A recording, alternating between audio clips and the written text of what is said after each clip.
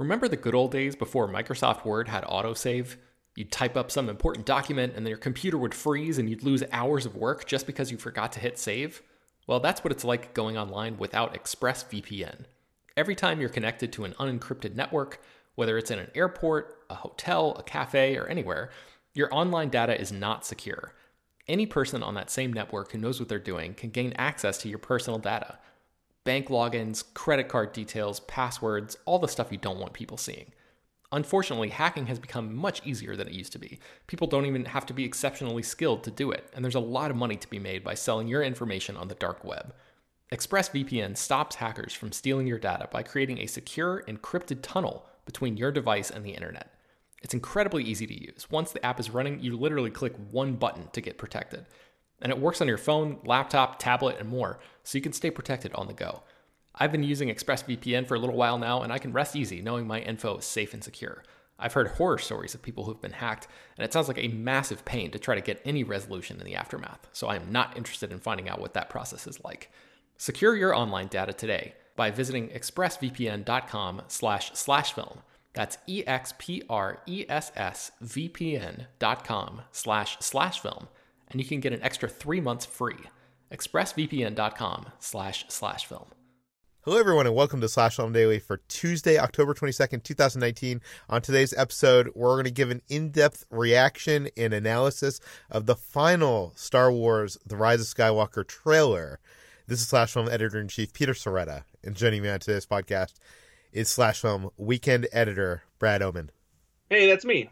The two Star Wars geeks together in a virtual room, gonna geek out and nerd out about Star Wars. But I guess before that, tickets went on sale last night. They were supposed to go on sale when the trailer premiered during the halftime of the football game, but they went on sale earlier than that because, I don't know, because they like to screw with us. Did you get tickets, Brad?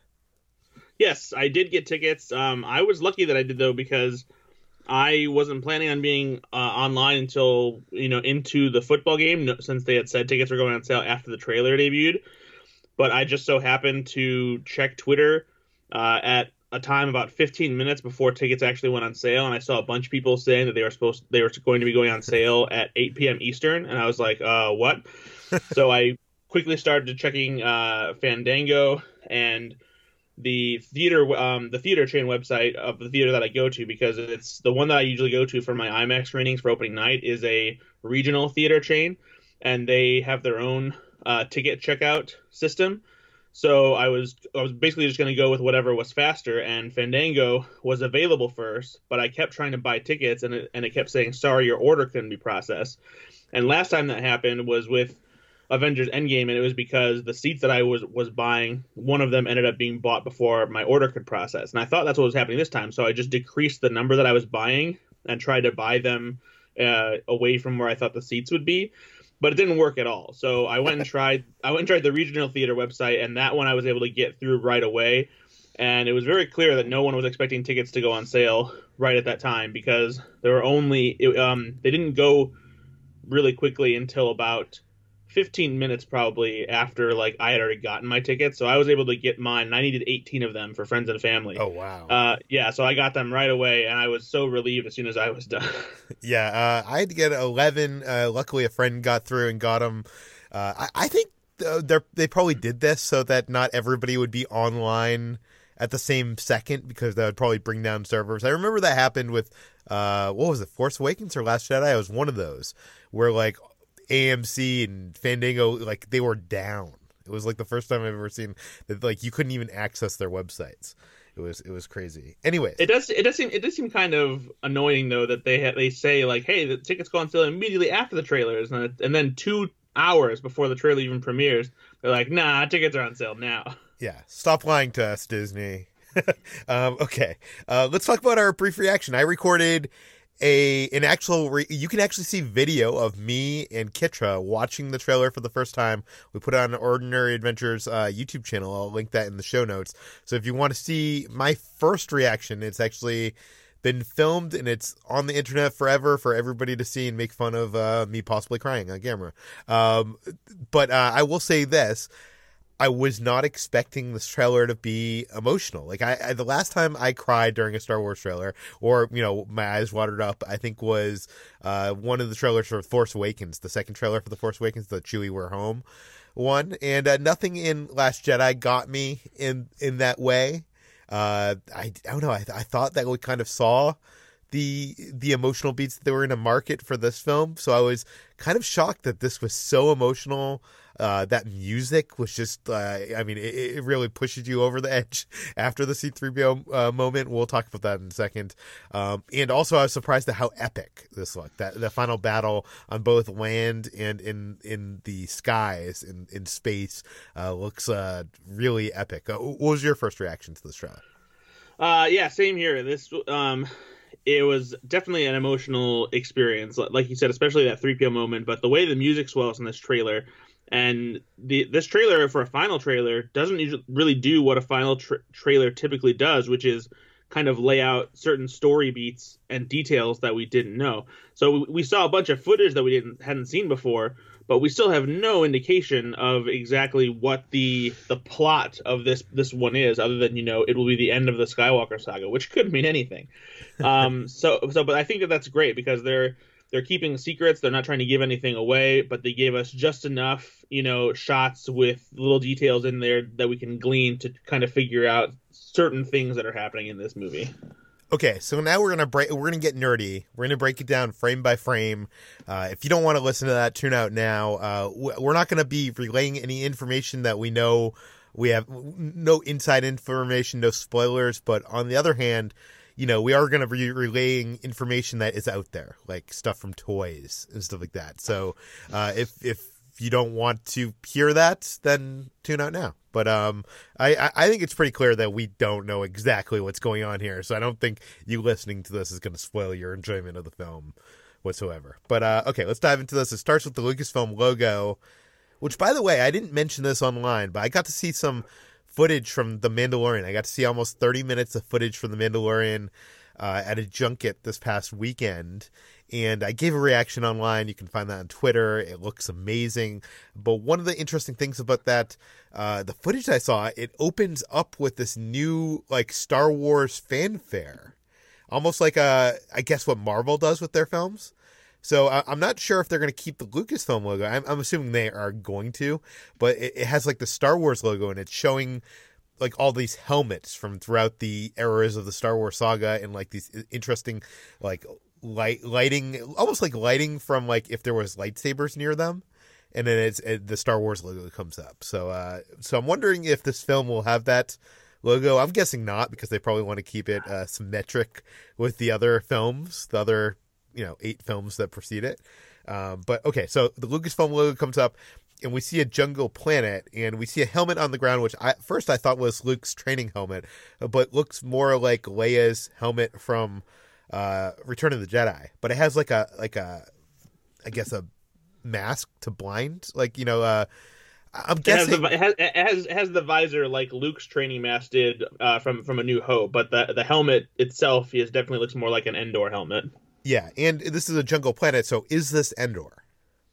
It doesn't seem to be, and this is based on something that will be in the new Star Wars Monopoly that's coming out, and one of the properties that is in place in the Boardwalk Park Place area is a jungle planet that shows some resistance, like computers and stuff that they use for war strategy there, and the location is called Ajan Kloss.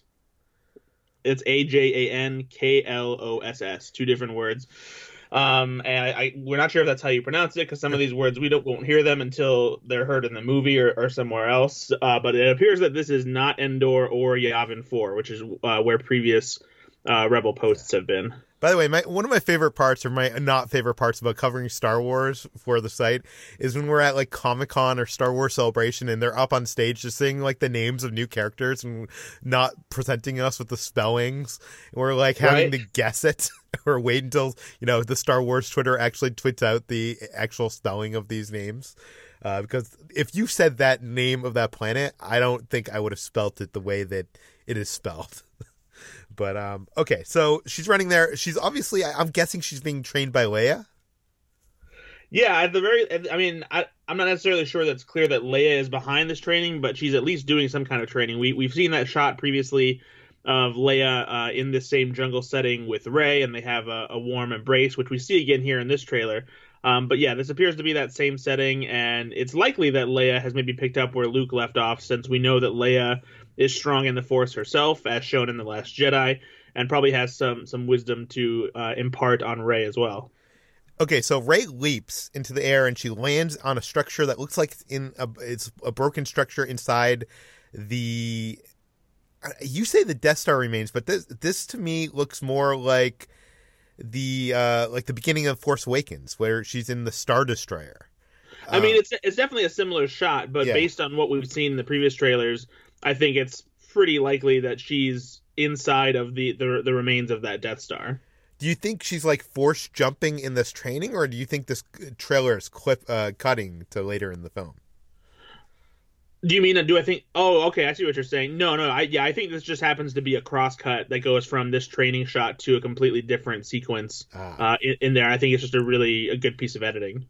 Yeah. Next we see Finn. He looks to be on, I think, that the same planet that we see Jannah. Is that correct? Yeah, that's probably true. I would bet that it's probably the same planet too, where we're going to have that skiff chase, which kind of has it looks kind of like a desert civilization. In at least the areas that we've seen, Pasana is the planet it's called.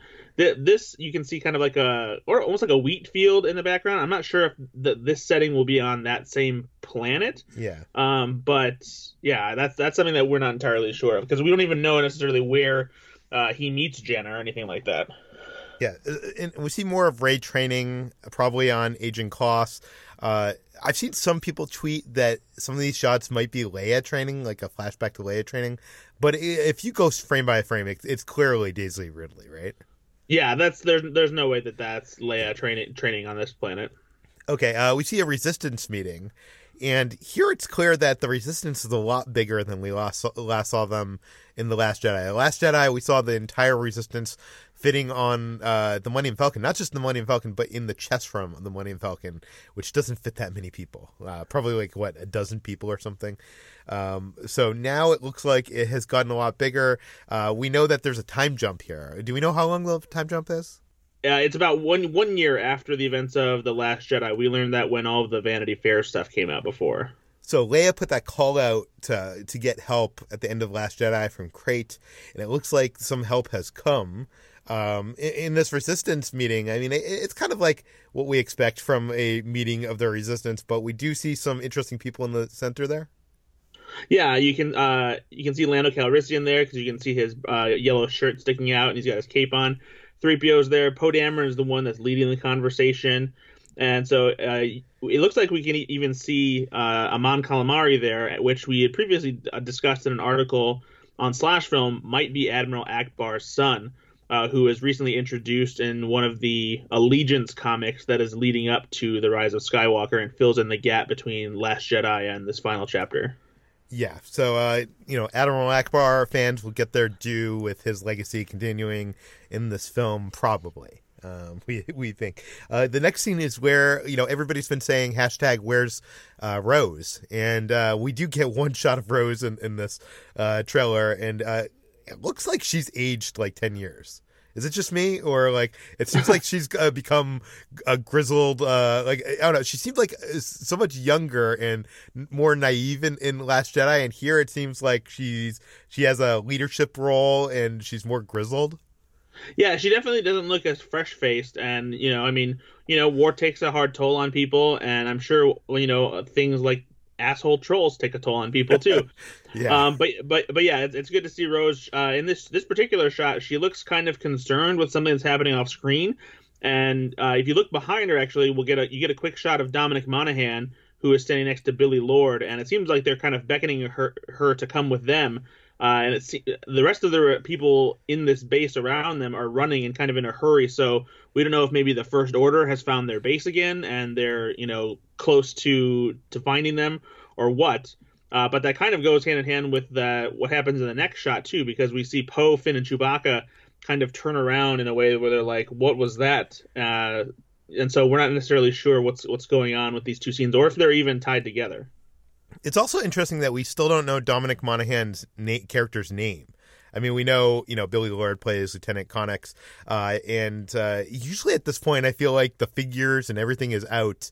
We knew Constable Zuvio, like at the beginning of the marketing for Force Awakens. Like, we still don't know the Resistance character's name that is played by Dominic Monaghan. I'm guessing that it's a small part, and he came to JJ. He worked with JJ previously and probably asked, like, is there any way I can be in this movie? Do you think that? I don't know. Maybe I'm not necessarily sure that like too many actors are like that, where they're like, oh man, come on, I need to role in this movie. But I think JJ, really and I'm not saying it as like he's like looking to further his career, but more like he loves Star Wars. Oh, for sure, for sure. But like, I don't know. I feel like a lot of actors probably would feel that would come off as like tacky or desperate. But I'd be willing to bet that J.J. Abrams probably likes Dominic Monaghan's work, especially considering his great role on Lost. Yeah, for sure. Okay, so there is that shot of Finn, Poe, and Chewbacca in front of the X-wing, which is actually Poe's new X-wing. It's orange. We've seen this in the toys. His black X-wing got blown up in The Last Jedi. This is actually something that's kind of bothering me because I go to Galaxy's Edge all the time, Brad, and the new ride Rise of the Resistance is going to be opening up in December and January in Florida and in California, and in the queue for that ride is Poe's black X-wing with BB-8 in the back, and we're getting ready to take off.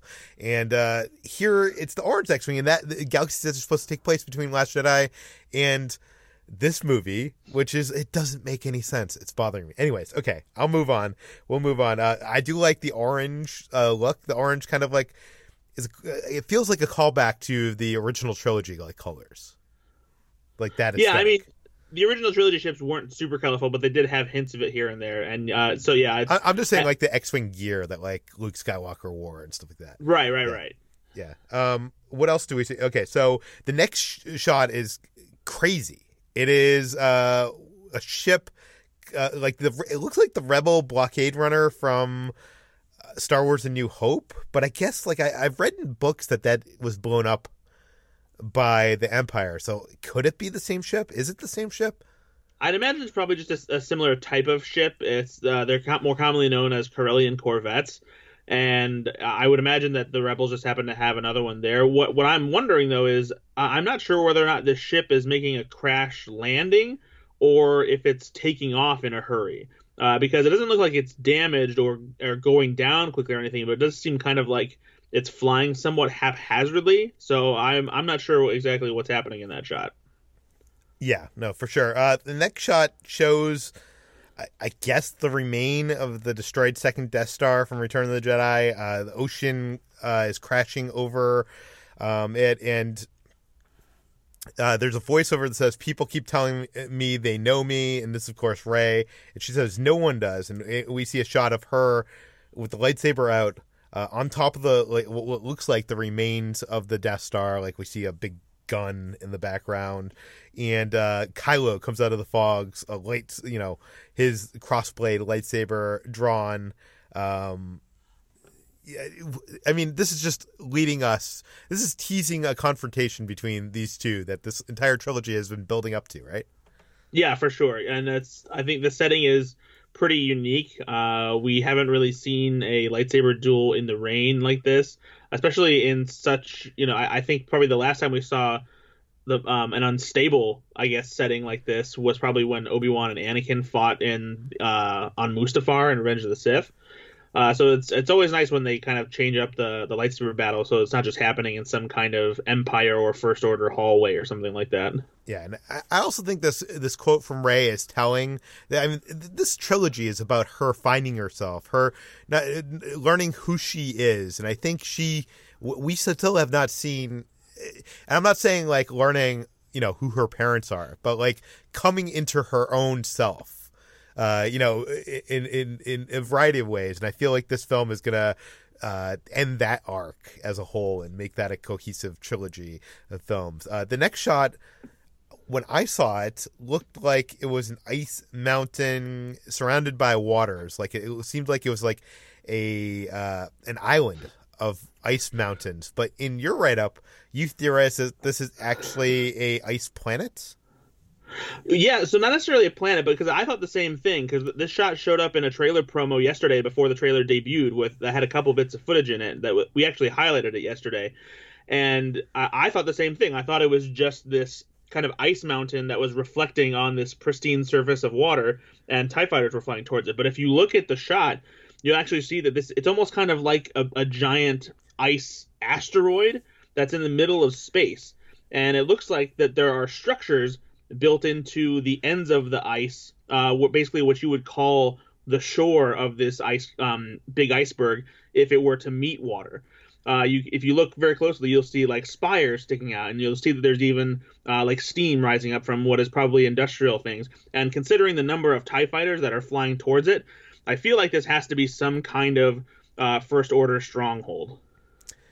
Yeah, I mean, that makes sense. And also the next shot, we see this throne. It's not the Emperor's throne that we've seen in Return of the Jedi, but it's a new throne. And this is actually, it has some origins and some Ralph McQuarrie concept art that was tweeted out by some of the designers after the release of this trailer. As you know, Ralph McQuarrie is the concept artist who was very instrumental, along with George Lucas, in designing the look of the original trilogy. And even J.J. Abrams went back to some of the old Ralph McQuarrie concept arts for Force Awakens. A bunch of the stuff is inspired by him, and it looks like he's doing more of that because, the look of Star Wars has much to owe to Ralph McQuarrie. So. Yes, for sure. And it's very cool to see how sketches that maybe couldn't be realized back, in the 70s and 80s are being created today. Now, there's thing I wanted to ask you here, because you say the First Order, could be a First Order stronghold. I think a lot of people are assuming that whatever the Emperor's doing is outside of the First Order, or not outside of the First Order, but he has his own fleet. Like in this next shot, we see this like Star Destroyer, but not like a Star Destroyer from Force Awakens, but a Star Destroyer from the original trilogy, breaking through a planet or ice. Yeah, and this is where kind of my classification of whatever that ice thing is evolves a bit, because it makes me wonder if maybe it's not necessarily a First Order stronghold, but maybe where the Emperor has been hiding out, somewhere where no one can find him or anything. Because it does appear that this Imperial Star Destroyer, as designated by those two sort of globes that are on the end of the bridge part of the ship, it does seem to be breaking through ice. Yeah. And there is lightning striking around it. So we know that this is, wherever it's happening where that massive fleet of Star Destroyers we saw was in the previous teaser from D23. I've also seen some theories that planet, that ice planet, could actually be Cloud City, a frozen version of Cloud City. Do you think that's ridiculous? I mean, I would say that's not ridiculous in the sense of that it's probably just the easiest way to describe it is like, oh, it's like if Cloud City was frozen over or something like that. Well, I think people are theorizing that because Lando is in this movie. So yeah, I don't think we'll see Cloud City again in this movie. Yeah. Okay. The next shot is another shot we saw yesterday as the tease for this trailer ramped up, and this is a shot of the whole Resistance fleet. And this actually looks like even more people than we saw in the Resistance gathering in the previous shot. There seems to be hundreds, if not thousands, of different ships in here. There's, you can see the Ghost from Star Wars Rebels. You can see what might be the Ghost. We don't know. It's likely the Ghost, but it's hard to tell because it's been 30 years since the events of what Rebels was and that kind of thing would have unfolded. So it's the same ship and the same color. We should say that. And there's a lot of Easter eggs here. There's actually a guy that did a roundup, a big Star Wars fan that did a roundup, pointing out every single ship that he could spot in this one, few seconds of frames of footage, and I'll link that in the show notes. It's pretty incredible. It makes me want to shake this guy's hand and then give him a wedgie and be like, nerd. But it's pretty great, and we're writing it up for slashfilm.com right now. Anyways, and we see the Millennium Falcon come into the fight, so the Millennium Falcon's clearly going to be a big part of this final battle. We got to assume, right? Yeah, absolutely. I mean, it flies in there, and it seems to be at the front of the fleet. This is presumably the massive, space battle that will happen at the end, likely involving all those other Star Destroyers, probably tons of TIE fighters. And yeah, this battle looks like it's just going to be insane. Yeah, we cut to a shot inside the cockpit with Rey and Chewie flying and Poe and Finn in the background. Is this a little bit of J.J. Abrams' misdirection? Because I'm guessing those people are not in the cockpit in that scene. Yeah, that's exactly what I think too. Because if you actually look at that shot, it starts to slightly zoom in on the Millennium Falcon, and I'm pretty sure that you can make out Lando's yellow shirt and cape sitting next to Chewbacca in that cockpit. And so I think that next shot with all of our heroes in the Falcon cockpit is probably from closer to the beginning of the movie when they get ready to set out on, what their adventure will be. Yeah. We see a little bit of the lightsaber fight between Kylo and Rey on top of the Death Star ruins, or the remains, whatever you want to call them. We then see a shot of an explosion in space. What do we think this is? This is one of the things that's really hard to discern or figure out, because the way it cuts to this shot is it cuts right when you don't get to see what it is that's exploding. You just see the explosion. There you do faintly see a First Order Star Destroyer next to the explosion, but then it fades out too quickly to really get a grasp on what's happening or where. So I'm not sure if the Star Destroyer is what destroyed this, if there's another ship somewhere that blasted it. I don't know if it's a planet. I don't know if it was another ship. Is that even a First Order Star Destroyer? Could it be a Star Destroyer from Palpatine? I don't think so, because if you look at the shape of it, it looks like it resembles the Star Destroyers from the First Order. Yeah, I know there have been rumors that the Star Destroyers have been upgraded with Death Star technology. We'll get to that later, actually, because there is a shot in this trailer where that seems to be very much confirmed. Okay, we'll talk about that later. We then see, what is this? The water skiffs navigating these crashing waves. What is going on here? I would imagine that this is probably Rey heading towards the Death Star debris, where she goes and confronts Kylo Ren. If you look to the right of the shot that we screenshotted in our breakdown, you can see the curvature of what is the concave circle where the Death Star laser shoots out of, and that's a piece of the Death Star that we saw at the end of the first teaser trailer. So I'm betting that she is probably setting out on her own to go to that part of the Death Star for whatever reason. Yeah, and then here's where it gets emotional. We cut to a scene where they're in kind of like a droid factory of some kind, or a droid repair shop, and there's that droid maker, Babu Frick. He's this cute little droid. Do we know if he's a puppet? He looks like a puppet to me. Yeah, he's definitely a puppet. You can tell that's a practical creature. Yeah, and he's in the back of C-3PO's head. He's working on him in some kind of way. He's working on the wires. And we see BB-8 and Dio looking on nervously, curiously. I don't know. And then something happens, and I think C-3PO says he's taking one last look, sir, at my friends. And I become a blubbering mess. This is like what... I always joked, like, what's going to happen in these new Star Wars movies? Oh, they're going to kill off C-3PO. And like, oh, if they kill off C-3PO, that won't mean anything. But in this moment, it means everything.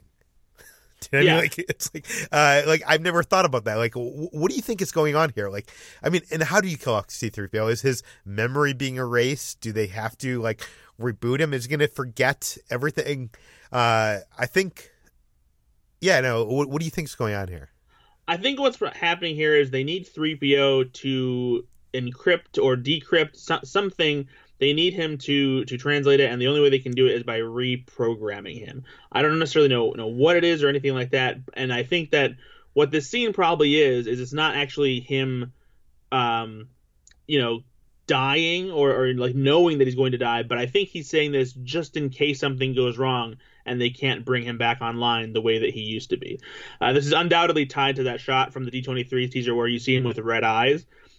So Babu Frick clearly has to do something to him to change his programming. And so fingers crossed that they don't kill him, because like you, I was very caught off by that moment and like suddenly so sad. And it was just like, come on, you gave the line that like brings tears to my eyes to C-3PO. Yeah, and it should also be mentioned that like we have a robot character here. I guess coming to the realization that the people he serve are like a meaningful relationship. Yeah, for sure. And like I actually I wrote this on Twitter too. This feels a little more heartbreaking knowing that Luke and Leia and Han aren't there with him too. Yeah. And then there's a shot of like C-3PO like trying to calm R2-D2 down, and this is echoes a shot from I think A New Hope, where he does that too. I don't know. It's kind of heartbreaking. And we see Chewie. However, I point this out in the breakdown. I do not think that shot of R2 is from that same sequence. I think that that's another bit of clever editing, because if you look in the background, there's cloth and clothing back there from people, and they are not people who are in that room with them, because in that room it's only Babu Frick and those heroes. And so I think this might be a scene from that Resistance meeting that we saw earlier. Yeah, there's also lots of droids in the background. You can actually see a battle droid from the Star Wars prequels back there if you look carefully. Okay, then we see a shot in, I guess, on a Star Destroyer, First Order Star Destroyer. There's some what is happening in this action scene? Yeah, so we have Poe, Finn, and Chewbacca, who they're just charging through a hallway that's on one of the First Order ships, blasting stormtroopers away as they shoot back at them. It's kind of a cool shot because the reflection of the floor creates this cool symmetrical look, like a split between the top and the bottom. And part of me wonders if this sequence might be tied to that explosion that we saw earlier, and that maybe Finn and Poe and Chewbacca are like taking over a First Order Star Destroyer or something, and they hijack it and use it for their own stuff for the Resistance. That's just pure speculation on my part. But I wonder if maybe seeing that explosion from that Star Destroyer is something that it's like a turning point where they get it, and now they have something else that has even more firepower or something. Yeah. And then the next shot, we shift gears and we see BB-8 aboard one of those skiffs on the desert planet of Pasaana, and he's kind of like thrown in this. Is that like the back? Like maybe he's getting pushed because of the momentum of the ship or something, or is he in like a basket? Almost looks like he's in a basket, but I'm guessing that's like the back like corner of the ship of some kind. Yeah, I agree. Yeah, and we see those explosions in the air. This is something we saw in the previous trailer. It's a colorful yellow explosion. It looks very J.J. Abrams. And these guys are having fun, like Poe and Finn. And you know who's not having fun? C-3PO. But Poe and Finn are having fun while this action scene goes by. And I'm not sure that they're having fun, but they're at least celebrating victory, presumably because they escape the troopers who are pursuing them. Yes. The point here is C-3PO is not having fun, and that score that comes up using John Williams themes. It's slowing down that classic Star Wars theme, but it's not from. We don't think this is from the actual soundtrack.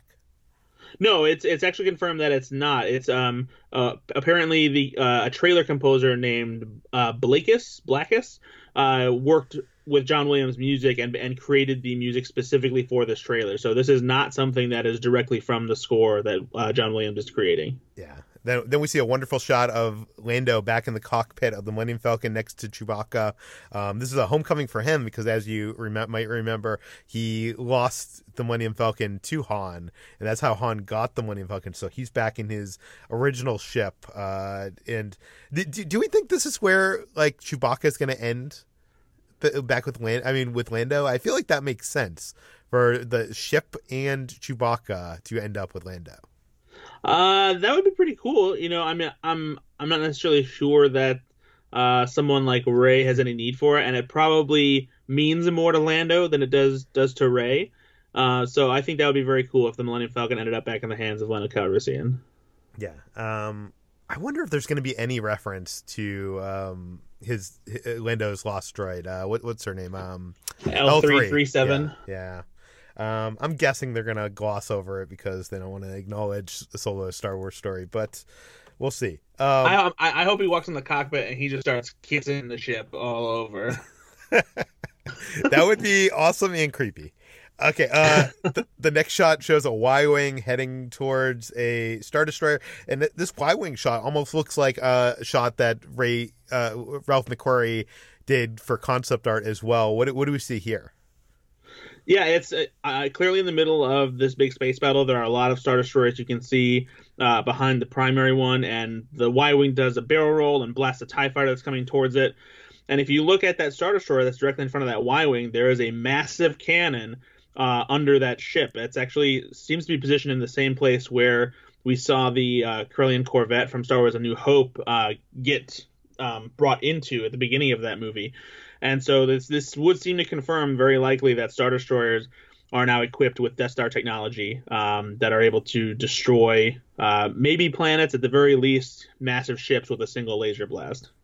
Now, one thing I think about here is power creep. Like now that Star Destroyers might have the technology to blow up planets, like doesn't that like make this kind of this world broken in some way? What do you mean? Because like you have these ships that can jump to light speed, they can go wherever they want, they can blow up planets. Like that seems like so overpowered. Now that is like I think a lot of people said this with what happened in Last Jedi with someone using hyperspace to cut through a Star Destroyer, as that like now that they've introduced that, why isn't everybody doing that? Well, I don't agree, because then you still need someone at the cockpit, and like you need a suicide bomber to do that, and I don't think the Resistance is willing to, sacrifice people's lives. But I do think with this, like now that you've introduced the idea that Death Star technology could fit on a Star Destroyer, like doesn't that make the future Star Wars movies, I mean, assuming the future Star Wars movies take place after this one in the timeline, doesn't it make it a little bit more complicated?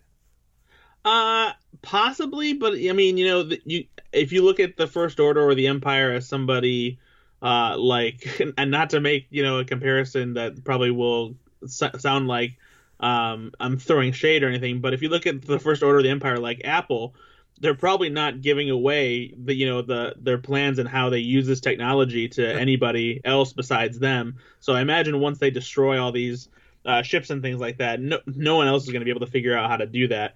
And even so, just because these Star Destroyers are equipped with that kind of firepower, I imagine they probably aren't necessarily able to rapid fire that kind of laser blast, and it probably takes a while for it to charge up to be able to shoot something that powerful.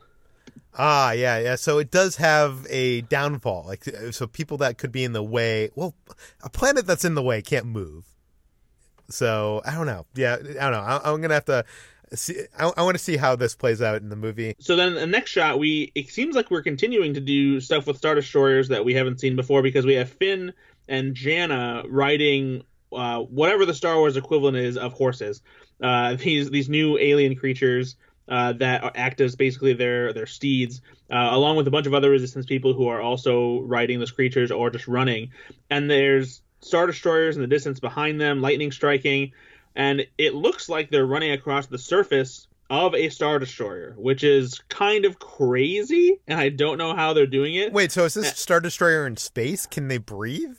That's the thing, is like I don't know if all these Star Destroyers are somewhere where they're like inside a contained atmosphere or something like that. It's very hard to tell what's going on here and how that's possible.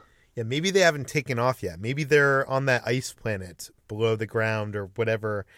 Yeah, I don't know. But all I can tell you is BB-8 has never moved this fast in his entire life. He's like rolling like I've never seen him before. The next shot looks to be in the Emperor's throne room from Return of the Jedi. It's that iconic window in the background, and we have Kylo and Rey looking like they're about to face off. But is the Emperor there? No, but you do see his throne in the background where it was positioned in front of that window. It's facing them, but it seems to be busted off its base, and everything around them in the room is, destroyed, as it would be if it crash landed on a planet surface. How do you feel about them returning to this iconic location from the original trilogy?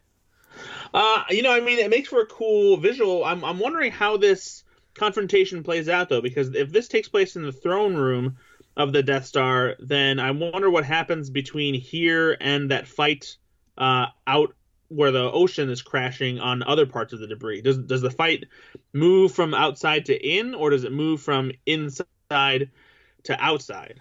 Yeah, I'm not. It's very unclear. The next shot has Finn on the remains of the Death Star outside, where the water is. What is going on here? So here, it looks like maybe he arrives where Rey does on not in the exact same spot that she was standing, obviously, but he seems to be running after her because he's clearly shouting after her, and we know that she was going towards this, part of the Death Star. And so I wonder if maybe she's following something that Finn doesn't think it's a good idea, and that maybe it's a trap or something like that. But he's clearly shouting after her. You can see Jannah in the background as well. This isn't a shot that I'm not necessarily sure, but he looks angry or scared or something as he's shouting after her. And it echoes a shot that we see in Force Awakens when he shouts after her after Kylo picks her up and takes her prisoner after they attack Maz Kanata's castle. Yeah, and the next shot I think might be one of the most interesting in terms of analysis. It takes place on, I think, a First Order, it's probably a First Order ship. It looks very much like a Star Destroyer, like has those like beam-like window, like white windows in the background, but it's all white, which is something we haven't seen. Have we seen white from enough Star Destroyer before? I'm trying to remember. Not like this, I don't think. Not like this, but it looks like Kylo and Rey are fighting with lightsabers, and there's this big black statue in the middle that gets cut down and destroyed, but it isn't a black statue. When I saw this for the second time while I was watching it for the when it aired, I noticed that thing on top of that black pillar, it's actually a black pillar, is Darth Vader's original helmet, the one that burnt, the one that we see Kylo speaking to in Star Wars The Force Awakens, which I'm not sure how he rescued that, because that, as far as I know, that was on Starkiller Base, which, got destroyed pretty fast in Star Wars The Force Awakens. So I'm not sure how he got, but anyways, so maybe that was on his private ship, whatever the case. But he has that. It makes me wonder, like, when he was talking to that helmet of his grandfather, could it be possible that what he was hearing back was actually the Emperor? That the Emperor was communicating with him through it somehow? I suppose it's possible. That would be pretty menacing. And I'm not necessarily sure that Kylo ever actually, heard anything when he was talking to it, but more so just used it as this kind of relic to worship, kind of like. But he does say, "Show me again." I forget what the line was, but show me. Like it seems like there's a conversation there. Do you know what I mean? It seems like there's an interactive. Like it's not just like he's talking to himself. But maybe I could be reading too much into it. It's possible. It's certainly possible. And there's something else in the scene that a lot of people might overlook. And what is that? Yeah, so as soon as the monolith base, whatever you want to call it, explodes after it gets hit with Rey's lightsaber, if you go frame by frame and you look at Rey, her lightsaber is in her right hand, but in her left hand she's holding something else, and it appears to be some kind of dagger. And there have been rumors suggesting that a Sith dagger is a very important prop, a MacGuffin in this movie.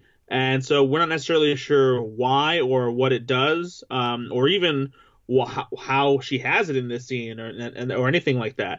Some have suggested that maybe this could be the dagger of Mortis from Clone Wars, which would make it a pretty important relic. It doesn't really look like that though, because it seems like it's smaller than that and doesn't have a similar shape.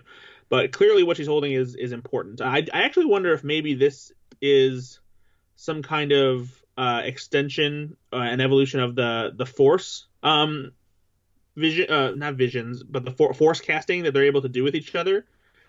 And that maybe they're not in the same room when this happens, but somehow it still causes, her to be able to do this in there. I'm not sure.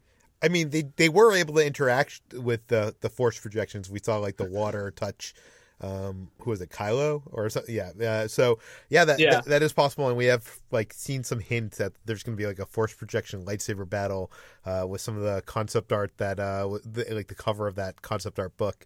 But I'm wondering what this dagger has to do with anything. I mean, bringing it back to the Sith. It's definitely, I think, JJ trying to connect this with the original trilogy, trying to make this an end of not just this trilogy, but to the 9-episode saga. So I'm guessing this is going to be the MacGuffin of this movie in some sort. But okay, so next shot, we see some lens flares because, of course, JJ Abrams, right? And, yeah, exactly. There's got to be a lens flare shot in there. Yeah, we see some other battle in space. We see a ton of this just further confirms that the resistance on those horse alien things are riding on some kind of ship, and in the distance you see all these star destroyers. So like, is this space? Is this like, I don't know what's going on. They're in air, so maybe they're like in this atmosphere. I don't know. That's weird. I'm really curious how that works. Okay, then we cut to the shot of Kylo. He's without his mask, but we see a little bit of light on his face. It's an intriguing shot because, like, it kind of hints that the darkness hasn't totally consumed him, maybe? That's what it seems like to me. It seems like there's a metaphor in the shot. I mean, yeah, it does seem like there could be. What's interesting about this shot is there's a moment of consideration before he actually makes a step forward and goes wherever he's walking towards. And I feel like the shot maybe could be a turning point for him, maybe where we do finally see the redemption of Ben Solo in some capacity. But without knowing what's happening in that scene in its entirety, that's purely a wild guess on my part. Here's the question. I know we've discussed this in the past, but like, can Kylo be redeemed? He not only was in charge of that Death Star blast that killed an entire system of planets, but also killed the entire Republic. He also was personally responsible for killing Han Solo, his dad, someone we love. Is there any room for redemption? I mean, if Darth Vader can be redeemed, then I say, why not? Darth Vader at the last minute Return of the Jedi threw the Emperor over the edge into the whatever you want to call it, the Death Star Return of the Jedi, where those energy beams were, at the shaft, and he killed all those younglings when he turned to the dark side, and has probably been responsible for countless more deaths. I mean, he was aboard the Death Star, and even though he didn't make the decision to destroy Alderaan, he certainly didn't try to stop them. And so Darth Vader's done some pretty bad shit too, but we were able to see him come back, and he became a Force ghost alongside Yoda and Obi-Wan, the latter of which he also killed. So yeah, I mean, yeah, I think that Ben could easily be redeemed. Whether or not audiences buy it and are happy with it is another story. By the way, I don't want to piss anybody off in bringing up religion here, but one of the things that bothers me most about like the Catholic Christian religion is the concept that like we could be horrible people that live a totally horrible life, destroying other people, and then on our deathbed, take God as our savior and, apologize and repent, and we are always forgiven. that to me seems like BS. But anyways, okay. I guess that the Force and Jedi is kind of like a religion. Okay. The next shot is the most that we're going to get to see, I guess, of the Emperor before this film comes out. We see a throne. It doesn't look like it's at eye level. It looks like it's elevated in some way. Is it floating? I don't know. There's some wires coming out of it. Is the Emperor? We don't really get a glimpse of the Emperor. Like, what do you think he? Like, do you think he's healthy? Like, do you think he's him? Do you think he's a clone? Do you think he's in a different body? Is he? Like, what is going on here, Brad? I'm as confused and perplexed and wondering about all this as you are, because we see that he is back in his normal black cloak, but he is sitting in something. It's not his old throne. It seems to be some kind of contraption that's moving towards Rey, because she steps back, but she's looking up at him. So it's something that clearly keeps him higher than, being at the height of a normal person. So I don't know, I'm really hoping that he doesn't have this kind of like spider-like contraption like Loveless did in Wild Wild West, because I think that would just be kind of goofy, and that's not something that we is unknown in Star Wars too, because Darth Maul famously had a contraption that was like that, which was very weird. It gave him spider like android leg kind of thing. Yeah, and that was kind of cool for somebody like Darth Maul, but I feel like seeing the Emperor like that would just feel really hokey and weird. So I would imagine that he probably isn't in as good of health, but at the same time, if he weren't, what makes him so menacing to Rey, other than the fact that he's the Emperor? Does she know who he is? Is she just merely being cautious because she senses something in the Force? Is the Emperor dangerous anymore? It would seem to indicate that he is, but how? I think everybody knows who the Emperor is. He's like the Hitler of this world, right? Like or probably even bigger than that, because he was responsible for a war that lasted many years. But I do think you make a good point. Like, what is that fear in her eye? Like, why is she afraid? And I think it goes back to like the whole arc of this trilogy of her in self-discovery, us seeing like in that last trailer that what we must assume is a vision of her turning to the dark side. I think she's afraid she has the dark side in her. She feels she hears the voices in her head, and I think she's afraid of herself. Is what I think. I think that's definitely true. But I am interested to see what the Emperor does, if he does anything more than just sit there and be menacing. Well, here's the question: why does he need her? Because like he's obviously like she's come there to him. I don't know. It seems like he needs her for some reason. Like, what is the purpose? I'm not sure, and part of me wonders if maybe it's all this kind of thing where, in the original trilogy, one of the things that the Emperor said was, everything is going according to plan, or everything is proceeding as I have foreseen it. So he clearly has some insight into what will happen in the future, and the line of dialogue he has in this trailer is kind of interesting, because he says, "Long have I waited," is like, now your coming together will be your undoing. And it seems like he was talking about Kylo and Ren coming together. Or sorry, Rey and Kylo Ren coming together. Because that's, kind of the big thing of like, they obviously have some kind of strong connection between them, what happens when these two do get together. But at the same time, why would he say, finally, now your coming together will be your undoing?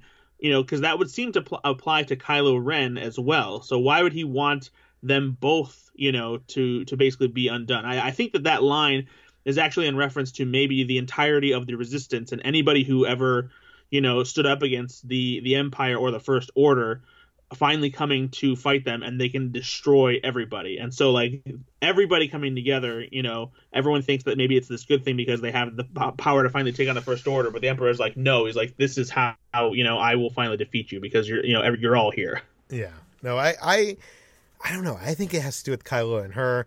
I know I've outlined this on the podcast in the past, but I do think that we're going to find out her origins come somehow from the dark side, just as Kylo comes from the good guys, she comes from the bad guys. If that means that she's Palpatine's granddaughter, or if she's... I don't even know what it is, but like I feel like there's symmetricalness of that like George Lucas would have loved, and...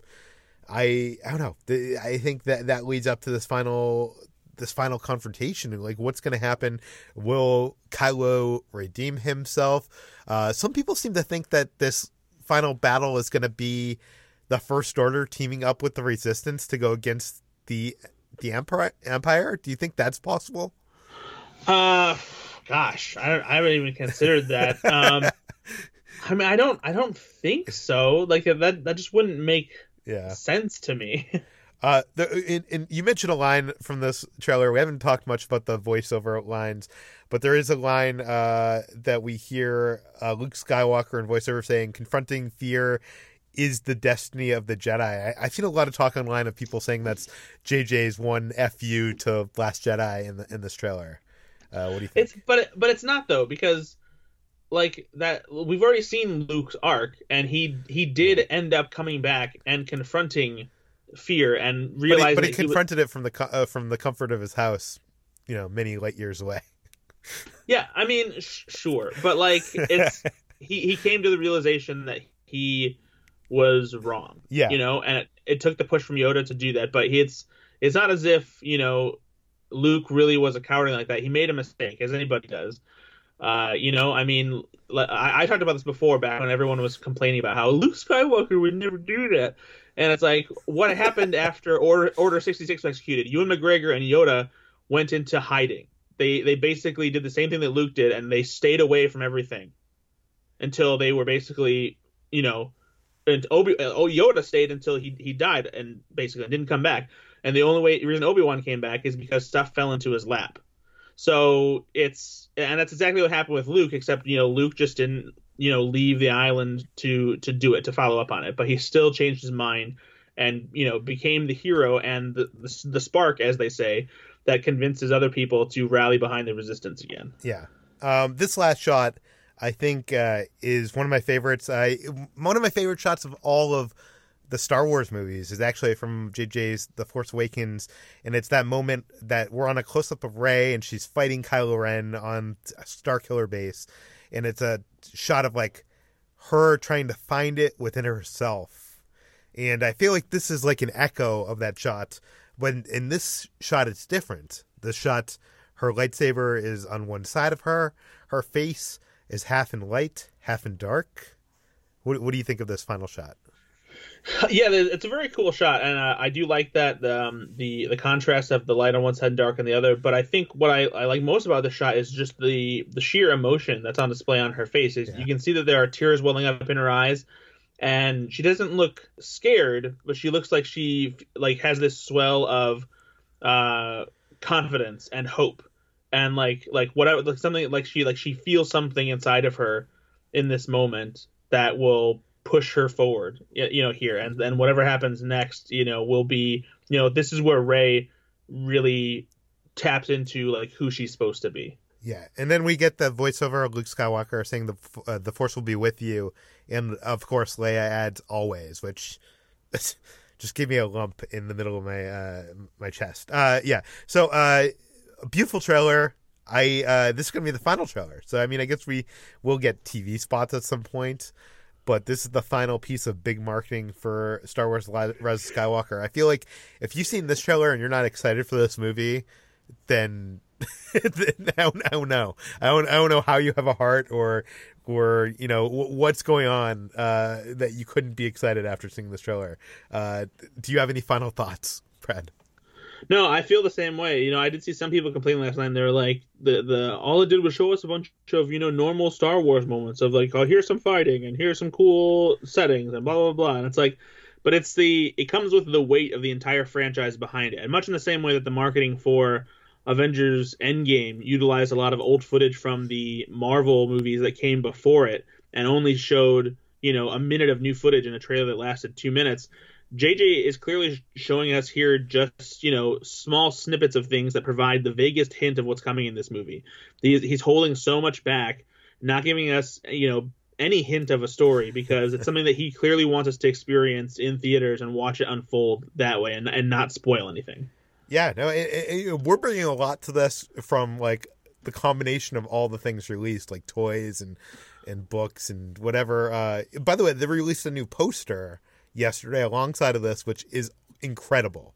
I feel like this is the first Star Wars poster from this new trilogy that I want to have on my wall.